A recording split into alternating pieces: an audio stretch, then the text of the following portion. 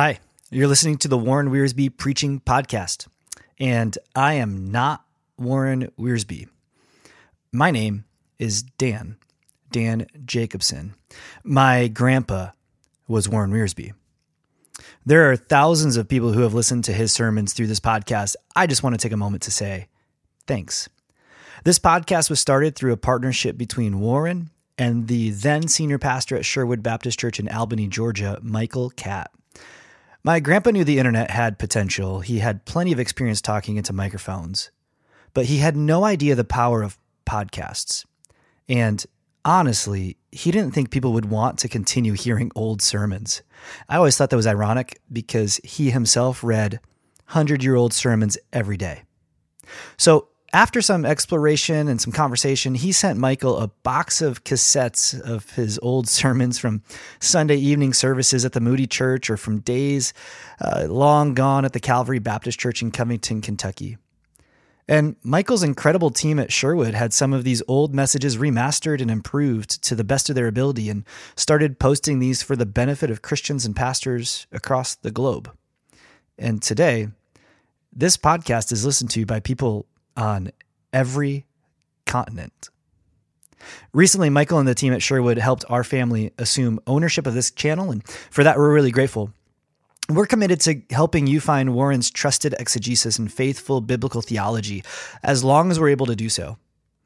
Over the last few months, as we've watched this podcast grow, it's been impressive how many 35 to 49-year-olds are listening. People just like me. You likely didn't have a chance to hear Wiersbe live. So one of the opportunities that we've stumbled into is the chance to introduce you to both Warren, the preacher and the author, as well as to the friends who knew him well. Every once in a while, we're going to interrupt this broadcast to drop an episode just like the one you're about to hear, which is an interview between me and someone in Warren's world. We're going to talk about the art of preaching. We're going to talk shop, sort of. This is my approach to these conversations. I'm currently a lead teaching pastor in the Kansas City area. Over my couple of years in ministry, I've preached hundreds of sermons. I'm excited to sit down with some legendary pastors who have preached thousands of sermons in their lifetime. And I hope these conversations help you hear wisdom and encouragement. So, to kick us off, I could think of no better guest than Warren's successor at the Moody Church, Dr. Erwin Lutzer. Dr. Lutzer recently stepped aside from the senior pastorate at the Moody Church and has continued to travel and to write extensively. Our conversation today ranges from his early years of preaching to the cows in his family farm to the recent books about politics and culture that he's released. He's got some insight for us who have tried to navigate the cultural upheaval of the past few years, especially for those of us who have been pastors. I hope you enjoy this conversation with Dr. Erwin Lutzer.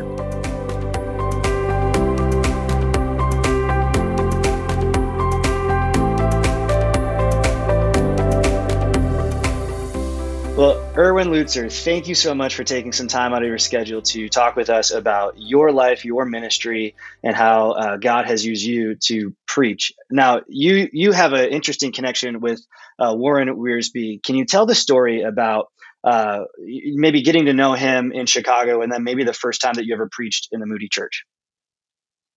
Well, what happened is I had come to know him because we prayed together in the early 70s.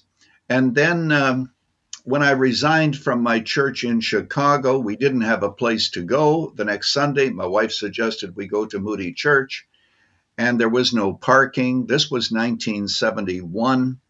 So I dropped her and our two kids off, and lo and behold, there was someone who backed out of a parking space, and I backed in. Now, why is that significant? Because when I was in the lobby, I met Pastor Wiersbe. He had his coat on and was leaving, and he didn't see me, but I saw him. I put my hand on his shoulder and said, "Wiersbe, what are you doing here?" He said, "Erwin Lutzer, I'm sick. I'm on my way home. Will you preach for me this morning?" So he took me to the back of the church, introduced me to some of his staff, and I preached that morning at Moody Church. And that, of course, became one of the means by which eventually, through the providence of God, I became the pastor of Moody Church for 36 years. But when people think of Warren Wiersbe, what do they think of? They think of his ability to preach, which I would like to share with you, and I'd like to share my own story of preaching. I was a graduate of Dallas Seminary, the seminary that was to teach preachers, and they did. But when I became the pastor of a small Baptist church, I was totally frustrated because what I like to do when I preach is to have unity, order, and progress. And I didn't know how to do that. We were told make sure that you check the commentaries, do word studies. So in those days, long before computers, we'd have a desk full of papers. This one has a great illustration. Over here, you have a sheet of paper with some word studies, and you have some idea of the, quote, flow of the passage. But still, how do you make it so that it isn't simply rambling from one part of the text to another, hoping that eventually you'd get to some kind of a powerful conclusion? What happened is I learned this not through Pastor Wiersbe, though later on I'll refer to him because actually this was his method. But another man who was teaching homiletics asked if he could meet with me. We met together over coffee, and in 10 or 15 minutes, he changed everything. Incredible. I share this with pastors all over the country. What is the secret of having a sermon that has unity, order, and progress so that it begins somewhere, it ends somewhere with cohesion? I love that word, cohesion. The answer is simply this, and it's so simple, it's embarrassing. And that is to have a key word that gives you the basis upon which all of your points are going to be subsumed.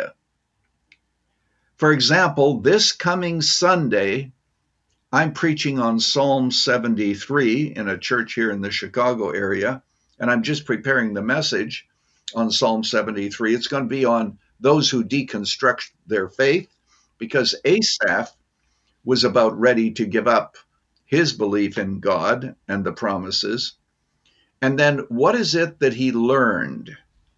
So what I'm going to do is to talk about 3 mistakes that he made during his period of doubt.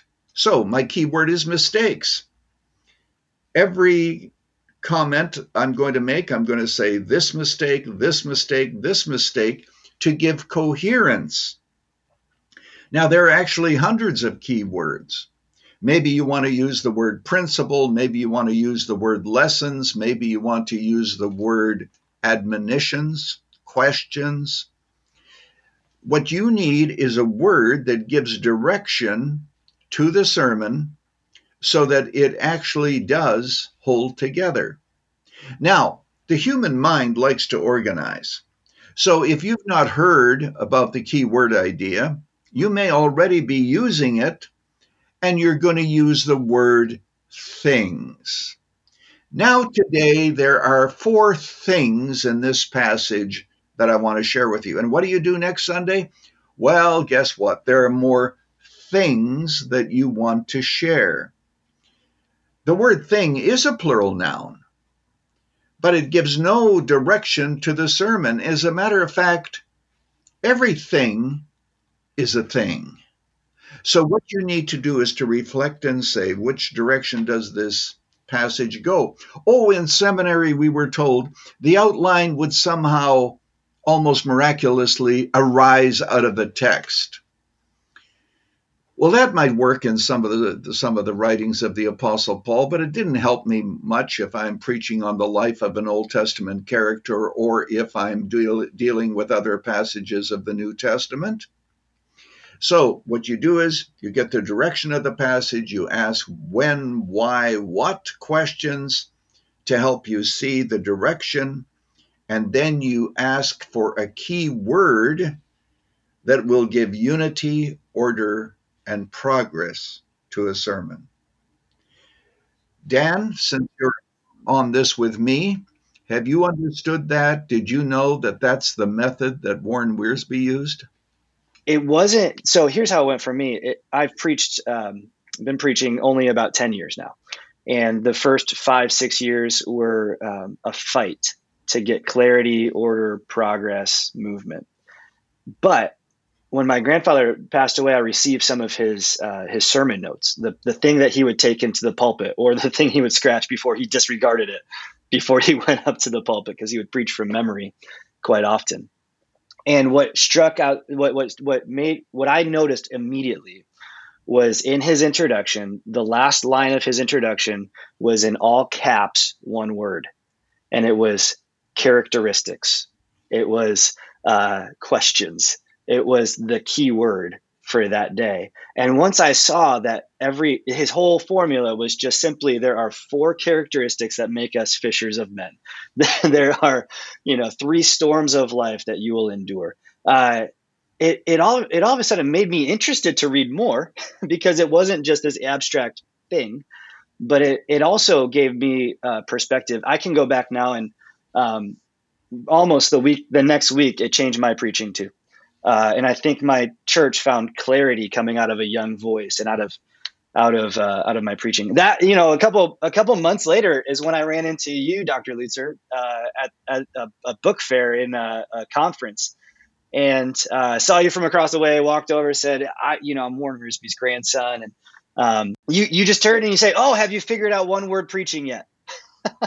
like weeks before, I had just figured that out. Dr. Lutzer, take us back. Your autobiography is titled "He Will Be the Preacher." Could you share where that title came from, and then how you watched God sort of prove that through your growing up years that even led you into your seminary days? Well, I was born on a farm in Saskatchewan, Canada, the last of 5 children. So I grew up feeding chickens, occasionally milking cows, getting away with murder, to use the words of my sister. All right.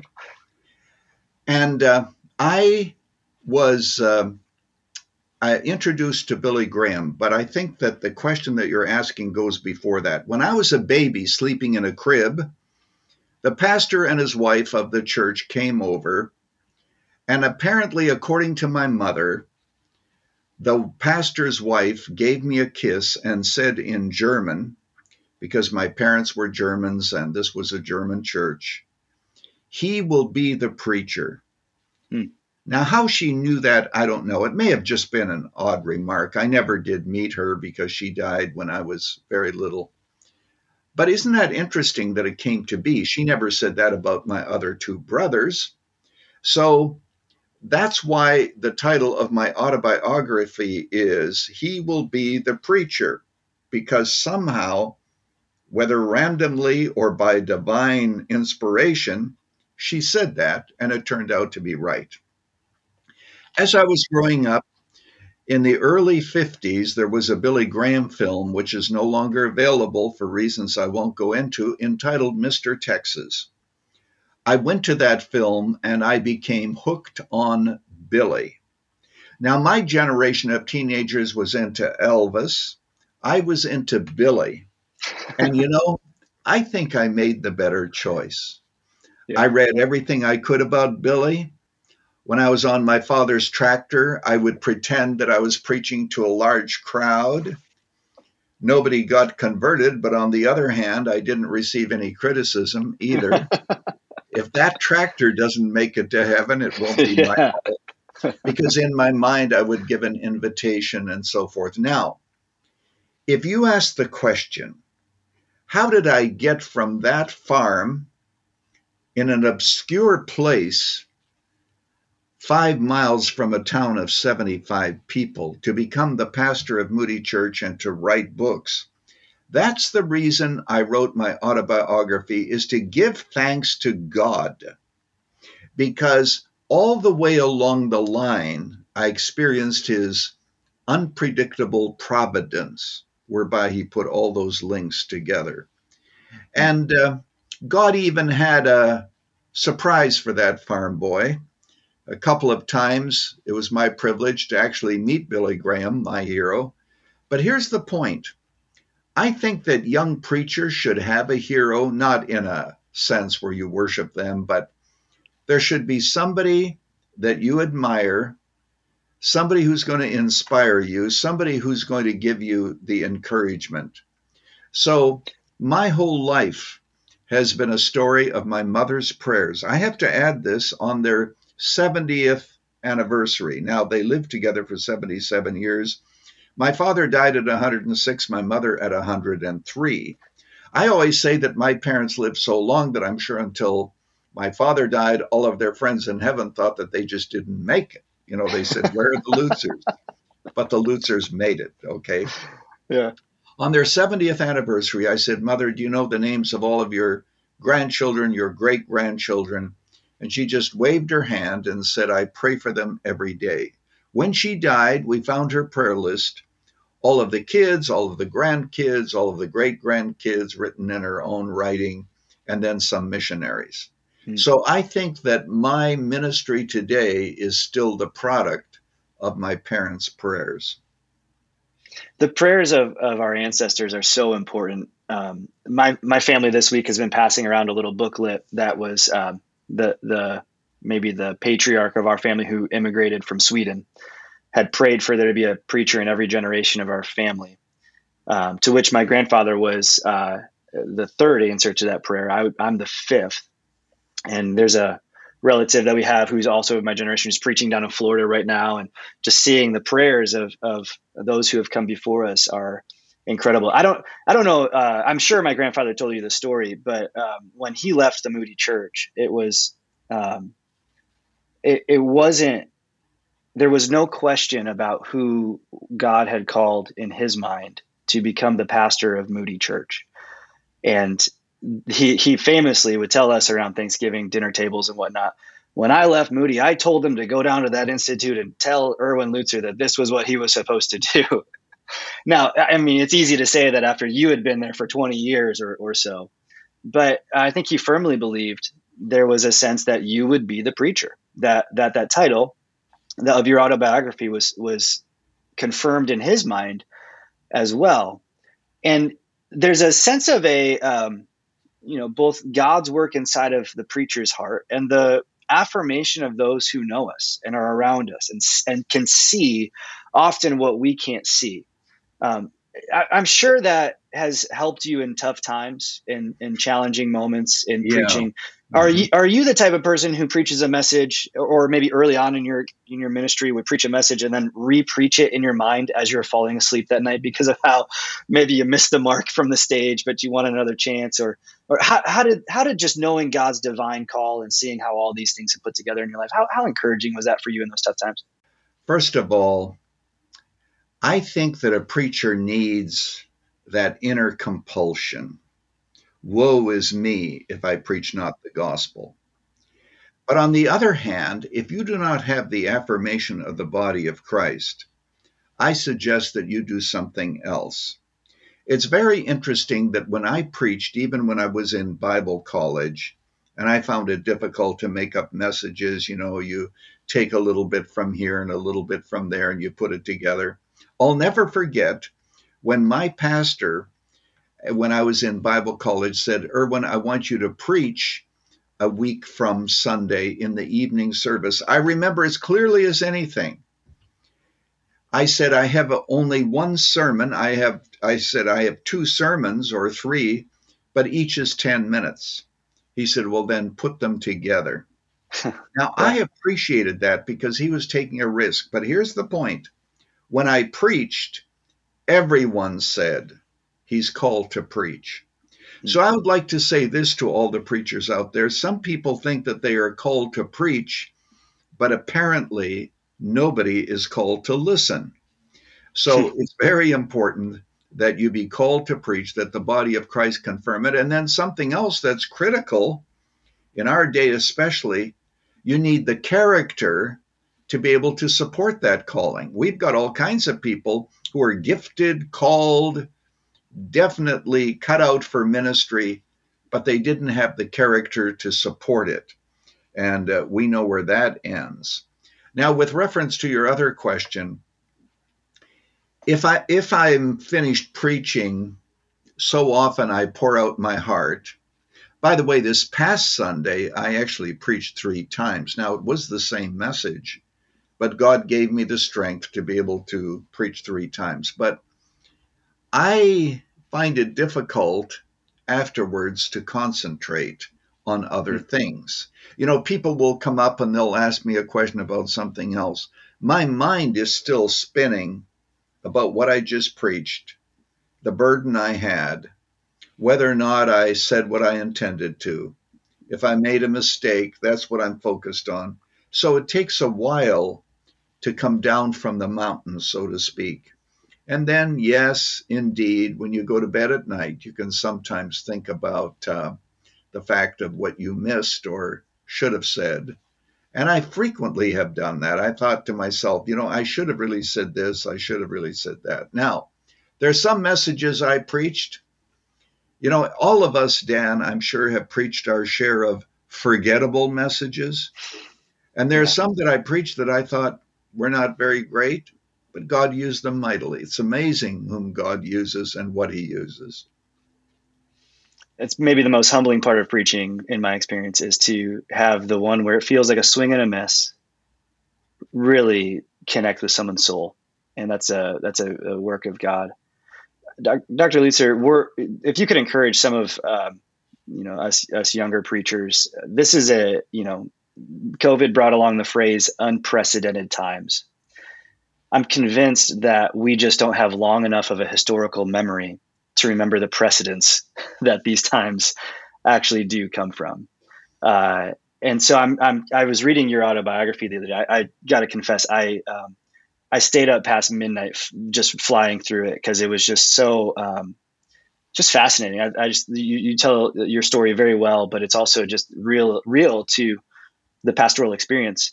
But you were in Texas when JFK was shot, and heard Criswell the Sunday afterwards speak to a moment in political history. You pastored through the 60s, right? And into the 70s and then endured Chicago and all the things that happened there. Some of the things that we're walking through are not new. I'd love to give you a chance just to compare our current experience with maybe some of the things that you've seen, particularly as it applies to pastors who are not sure how to deal with current events today. I'm glad to speak about that. In my ministry, I've never endorsed a political candidate or a political party. But I believe that pastors today have to speak to these issues. For example, because everything is political, abortion is a political issue. Whether or not parents should have any input as to what their kids are taught at school is now a political issue. Right. When you stop to think of it in worldview terms, you realize that the people in our congregations are always bumping up against the culture and political issues. For example, what should be taught in school?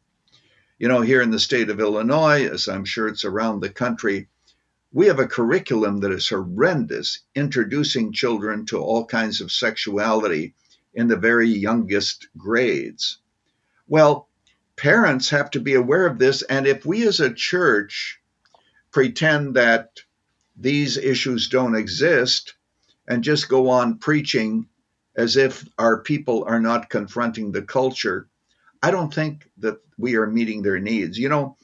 Regarding preaching, I mentioned the key word idea, which was such a help, but also in my preaching, Dan, as I prepared a sermon, I always asked myself the question, why should somebody's life be changed forever because they've heard this sermon?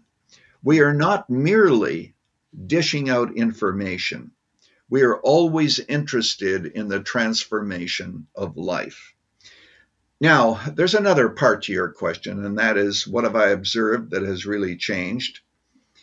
The fact is that technology has changed everything. When I was growing up, and certainly when I began my ministry as your grandfather, Warren Wiersbe, there were cassette tapes. There were no cell phones. There was no social media. Today, everybody can go on social media and they can be mad about everything and rage sells. So everybody's enraged about something. So I think it's important for the church to remain above the fray. We don't have to divide over COVID, though we have some very strong opinions regarding masks, regarding whether or not the COVID vaccines actually are beneficial or not beneficial.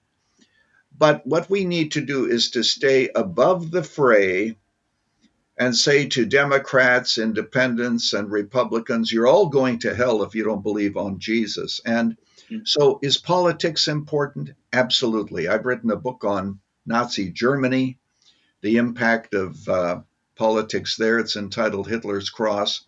Politics is incredibly important, but we always have to remember it is not all important. And another thing I've learned in my old age, and by the way, I am 81, Dan, one of the good things about old age is it doesn't last very long. So come on now, your parents made it past 100. I mean, come on. I know. But here's the point.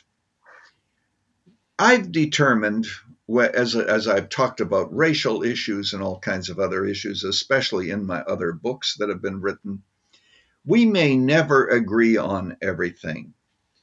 But as believers, we can still celebrate the transcendent unity of belonging to Jesus Christ and the one body. When Paul says there's neither Jew nor Greek in the body of Christ, Jews didn't stop being Jews, Greeks didn't stop being Greeks, but the point is there was a transcendent unity. And so the challenge of the church today is, how do we work that out without thinking we're going to agree on every single point? One of the approaches that I've observed, I was at Moody, the school, while you were still pastoring. I was there in the mid 2000s, and would stop by and listen, and would be blessed by your ministry. I don't think I ever heard you from the pulpit say something that was so sharp that it would divide the church, right? Not coming down so clearly as to say this is morally right, this is morally wrong, in a partisan sense. But then you have tremendous courage and clarity in your writing ministry. And so I'm curious, has that been a bit of your philosophy to maybe take a longer approach through a book to tackle a subject? Was there a strategy there, or was it just kind of personal interest that led you down that road? Well, I think it might be both. There's no doubt that I've written things in my books that I couldn't stand up and preach. That doesn't mean that I don't believe them. But here's the thing. When you are preaching, especially when you're preaching on the radio and you have a wide audience, you should not put up unnecessary stumbling blocks, but also the possibility of being misunderstood is huge. What I did at the Moody Church is I would have times, for example, we had many Catholics who came to saving faith in Christ, and they would ask questions, about the worship of Mary, about the Apocrypha, why do we have fewer books, and so forth. Well, I didn't want to preach about that because that would have caused so much confusion. You get bits and pieces of information. So I would have a seminar on a Saturday when all the people who had these questions could come, and then we can interact. And that's the way I feel about my writing, is that there are issues that I tackle in my books that could be so easily misunderstood if I preached them, that that's why I have a special interest in that. And you may be thinking of 3 books. Number 1, The Church in Babylon.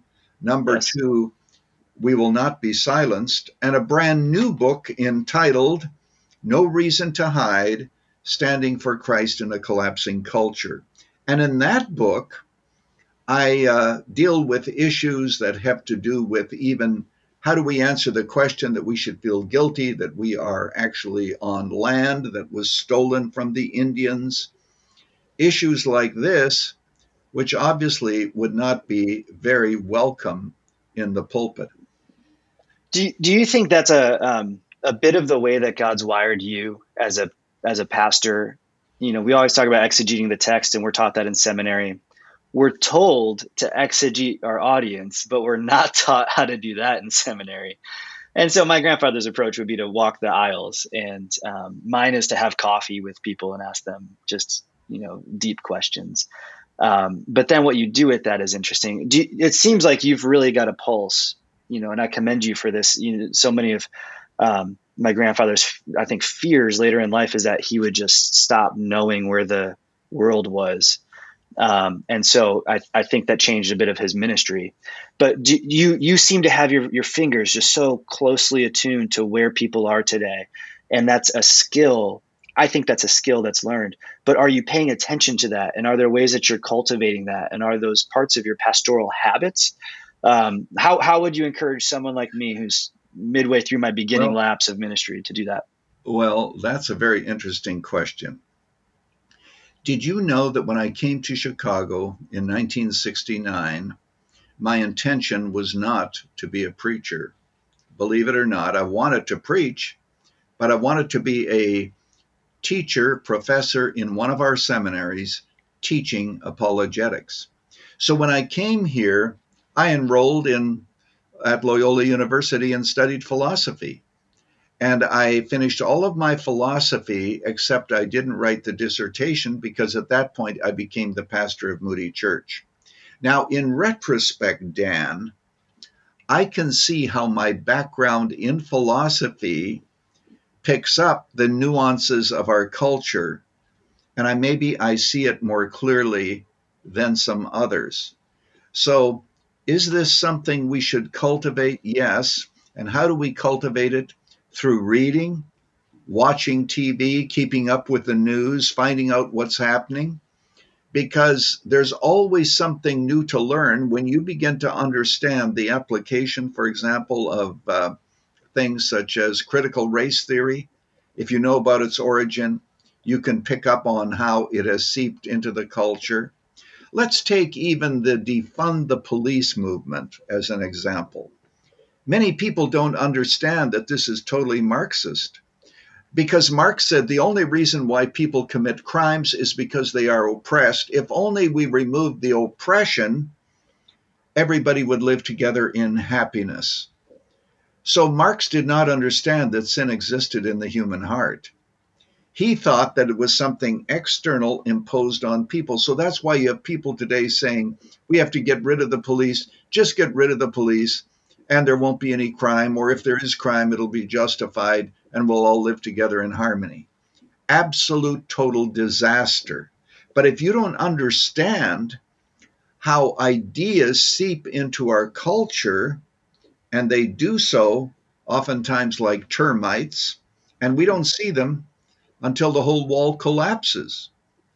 So these are the kinds of things that I've tried to pick up on throughout the years. Did I read correctly in your autobiography that you, maybe you didn't finish the dissertation, but you did a lot of work in philosophy of moral relativism? Yes, actually, my first book was on moral relativism. It's no longer in print, but yeah. Well, after this conversation, we're gonna call a publisher and get it back, because in my ministry, talking to so many people about current things, events, lifestyles, all those things, the conversation stalls in a postmodern moral relativistic place. How do you see is that something that you're seeing as well? And is there a way that we as ministers can speak to that? It seems like the inertia of our world is continuing down that road, even to this day. For you to have been thinking about this for so long, I'm really interested in what you'd have to say. Yeah, and you don't even have to get my first book published. If you get No Reason to Hide, Standing for Christ in a Collapsing Culture, I discuss it, because we're living in a day of expressive individualism where I have my truth and your truth. And I point out that at Princeton, there came a directive that even mathematics has to be subjected to social justice. And if you believe that there's one right answer to every mathematical question, you are a white racist. Believe it or not. Now, this is insanity. But remember that George Orwell is quoted as saying, some ideas are so absurd that only intellectuals believe them. But we are living, Dan, in an age of complete irrationality. And at the end of the day, there has to be objective truth. If you go to the bank and say, well, this is my truth, and you have your truth as to how much money I have in, you discover that we're really in some deep water immediately. So irrationality arises from this idea that I have my truth and you have yours. And this leads to the whole issue of transgenderism, as if self-perception is a guide to reality. And the answer is no, that's not true. Self-perception is oftentimes not a guide to reality. And so we as Christians need to teach other Christians how to confront this culture and how to navigate it and how to try to bring some rationality to it, knowing that we live in a very irrational age where ideas trump reality. But we all need a core set of values if we're going to get along and function. So let's put that in the realm of preaching. You're someone who's preached decades and wouldn't have done it had it not been a calling and a conviction. Why in a morally relativistic world is preaching still necessary? A lot of the challenge that I interpret from the stage to the people is, that's just your opinion, Pastor. I've got my opinion on it too. And I'm curious, what's the way out of that as a preacher? Your first question had to do with the realm of preaching. Your grandfather used to say this: there's no substitute. How does that go? You probably know it by memory. There's no substitute for the man of God taking the word of God and preaching to the people of God. The reason that people think that preaching is irrelevant is they've heard so many preachers who give out information and do not give any evidence of deep conviction. The thing, again, referencing Billy Graham and his influence in my life, the simple point is Billy's sermons, you've preached better sermons than Billy. I have, your grandfather has. But when he preached, it was with such a deep sense that he believed this. It came not just from his mouth and his mind.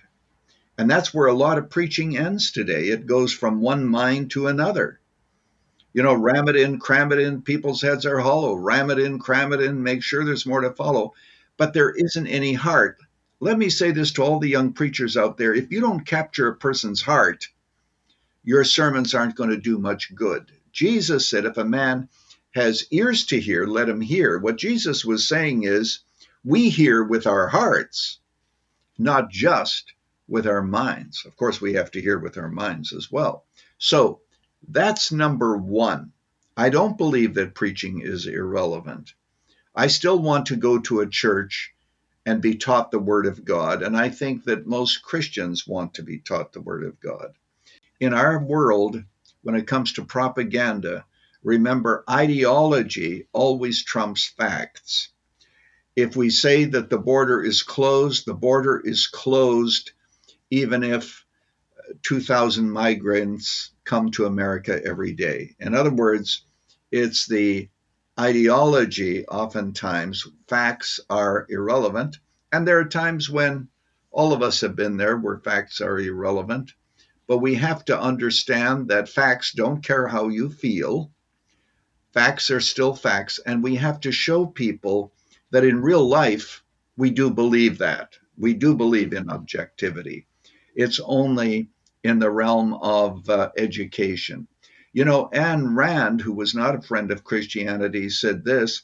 She said, you can avoid reality, but you can't avoid the consequences of avoiding reality. And that's what we have to say to our congregations. Yeah. Dr. Lutzer, this has been such a fascinating conversation for me to pick your brain and to hear. You're one of my preaching heroes. So thanks for taking some time to share how God's used you and your ministry and the things that you've learned over faithful years of pastoring and preaching. I'd love to give you a chance to give the one more thing, right? This is a preaching podcast. So of course, there's one more thing, because that's every preacher's conclusion. So the one more thing for you, I just love to know what are you saying to young pastors? What are you hoping for the church in the future? How are you, like, age seems to have a way of distilling truth to wisdom, to very simple wisdom. And I'm curious, what's the simple wisdom that you're trying to encourage the next generation with? You're not going to change the culture. The culture is doing what the culture is going to do. So here's my wisdom, and then I have a final word for you, Dan, personally. Let's not interpret the Bible through the lens of culture. Let's critique culture through the lens of the Bible. Can you say that one more time? Yeah. Let's not, I hope I can. I know I can. I said it once. Let's not interpret the Bible through the lens of culture, which is what many younger evangelicals are doing. They're giving the culture whatever the culture wants. Don't interpret the Bible through the lens of culture. Rather, critique the culture through the lens of the Bible.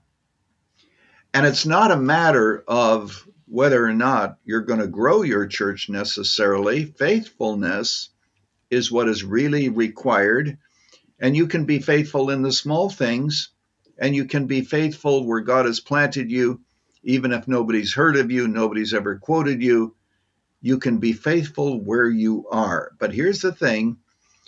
In our culture, you're going to pay a greater price of faithfulness. We're not in the culture that we were in 40 years ago. So that's my word. And be faithful, be loving, but don't let love swallow up truth. And now a final word for you, Dan. I was talking to your grandfather one day, and he was talking about you. And he said these words. He said, I have this grandson who's preaching, yada, yada, yada. And he said, I wish that I could have preached as well as he's preaching when I was his age. So there's your marching orders, Dan. Yeah. Now keep up to your grandfather. You're in a different age. You're going to preach differently, but be faithful. And he was so proud of you. Well, that means a lot to hear from you and from him. And our family likes to say God had a special assignment for Warren Wiersbe that he has fulfilled and is done.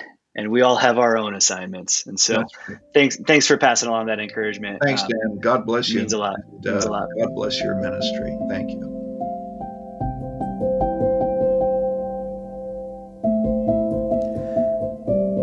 Wow, such great wisdom from Dr. Lutzer. I hope you caught it early at the beginning, his just quick definition of unity, order, and progress in preaching, using the one word for us to capture the essence of a sermon. My grandfather was a master at that. And if you listen to his sermons, you're going to hear him say that time and time again. Here are 4 characteristics. Here are 5 truths. There are 4 anchors. He just had a way of using that one word to frame the text and to make it really simple for everybody. I've been doing that in my preaching over the past couple of years as I've picked up on that. And it's really revolutionized the way that people have heard the gospel through my voice. So I hope that's just been helpful to you. And I love his encouragement. The culture's going to do what the culture's going to do. But our task is to preach the gospel. Hey, I want to share just a little bit about myself. I'll be on these conversations with some of these guests. Warren was my grandfather. For many years, I admired him because he loved God and had a big library and loved to preach. He was on the radio when I would go downstairs to breakfast in the mornings. And, when I was a kid, I thought every kid's grandpa was on the radio. It really dawned on me towards the age of 15, 16, how special it was to have a grandpa who loved God so much and wanted to help use his time to help people meet Jesus. So one of the greatest things that I think I could spend my time doing to help further the conversation about preaching is to really honor the legacy of next generations. My grandfather was so concerned about the next generation. He often would say, the church is one generation away from extinction. Today, we face a whole litany of challenges. Lots of Christians grew up in the church and are now deconstructing their faith. And how are we as pastors and fellow believers to think about that? The culture is raging on in certain directions here or there and pushing the church to answer to them. How do we as pastors think about that? So it's going to be really just a joy for me to ask these questions of people who have been at it longer than I have. I hope these conversations are must listens for you and that you've already clicked that subscribe button on your podcast player to be able to catch all the messages that go out on a weekly basis just for your edification and your enjoyment. And for those of you who are just studying the art of preaching, you can also connect with us on Twitter. I'm the one behind the @Warren Wiersbe Twitter feed. That's where we're posting retweets of quotes that you've seen your pastor preach in the wild or quotes from books. Any of the things that we post there have come straight from the writings or the preaching of Warren Wiersbe. Any of the replies, well, those are me. Hey, I've got some great interviews coming up in the coming weeks with different guests. Michael Catt himself is going to be on the podcast, along with one of our family's good friends, Jonathan Carswell from 10 of Those Publishings, and a whole lot more. We hope to connect with you soon. My grandpa used to hang up the phone with me, and he'd say this, Dan, all your problems go away when you preach and pray and plug away. So today, may you preach the gospel to yourself, pray earnestly that you would know God, know his will, and just keep plugging away. We'll see you next time.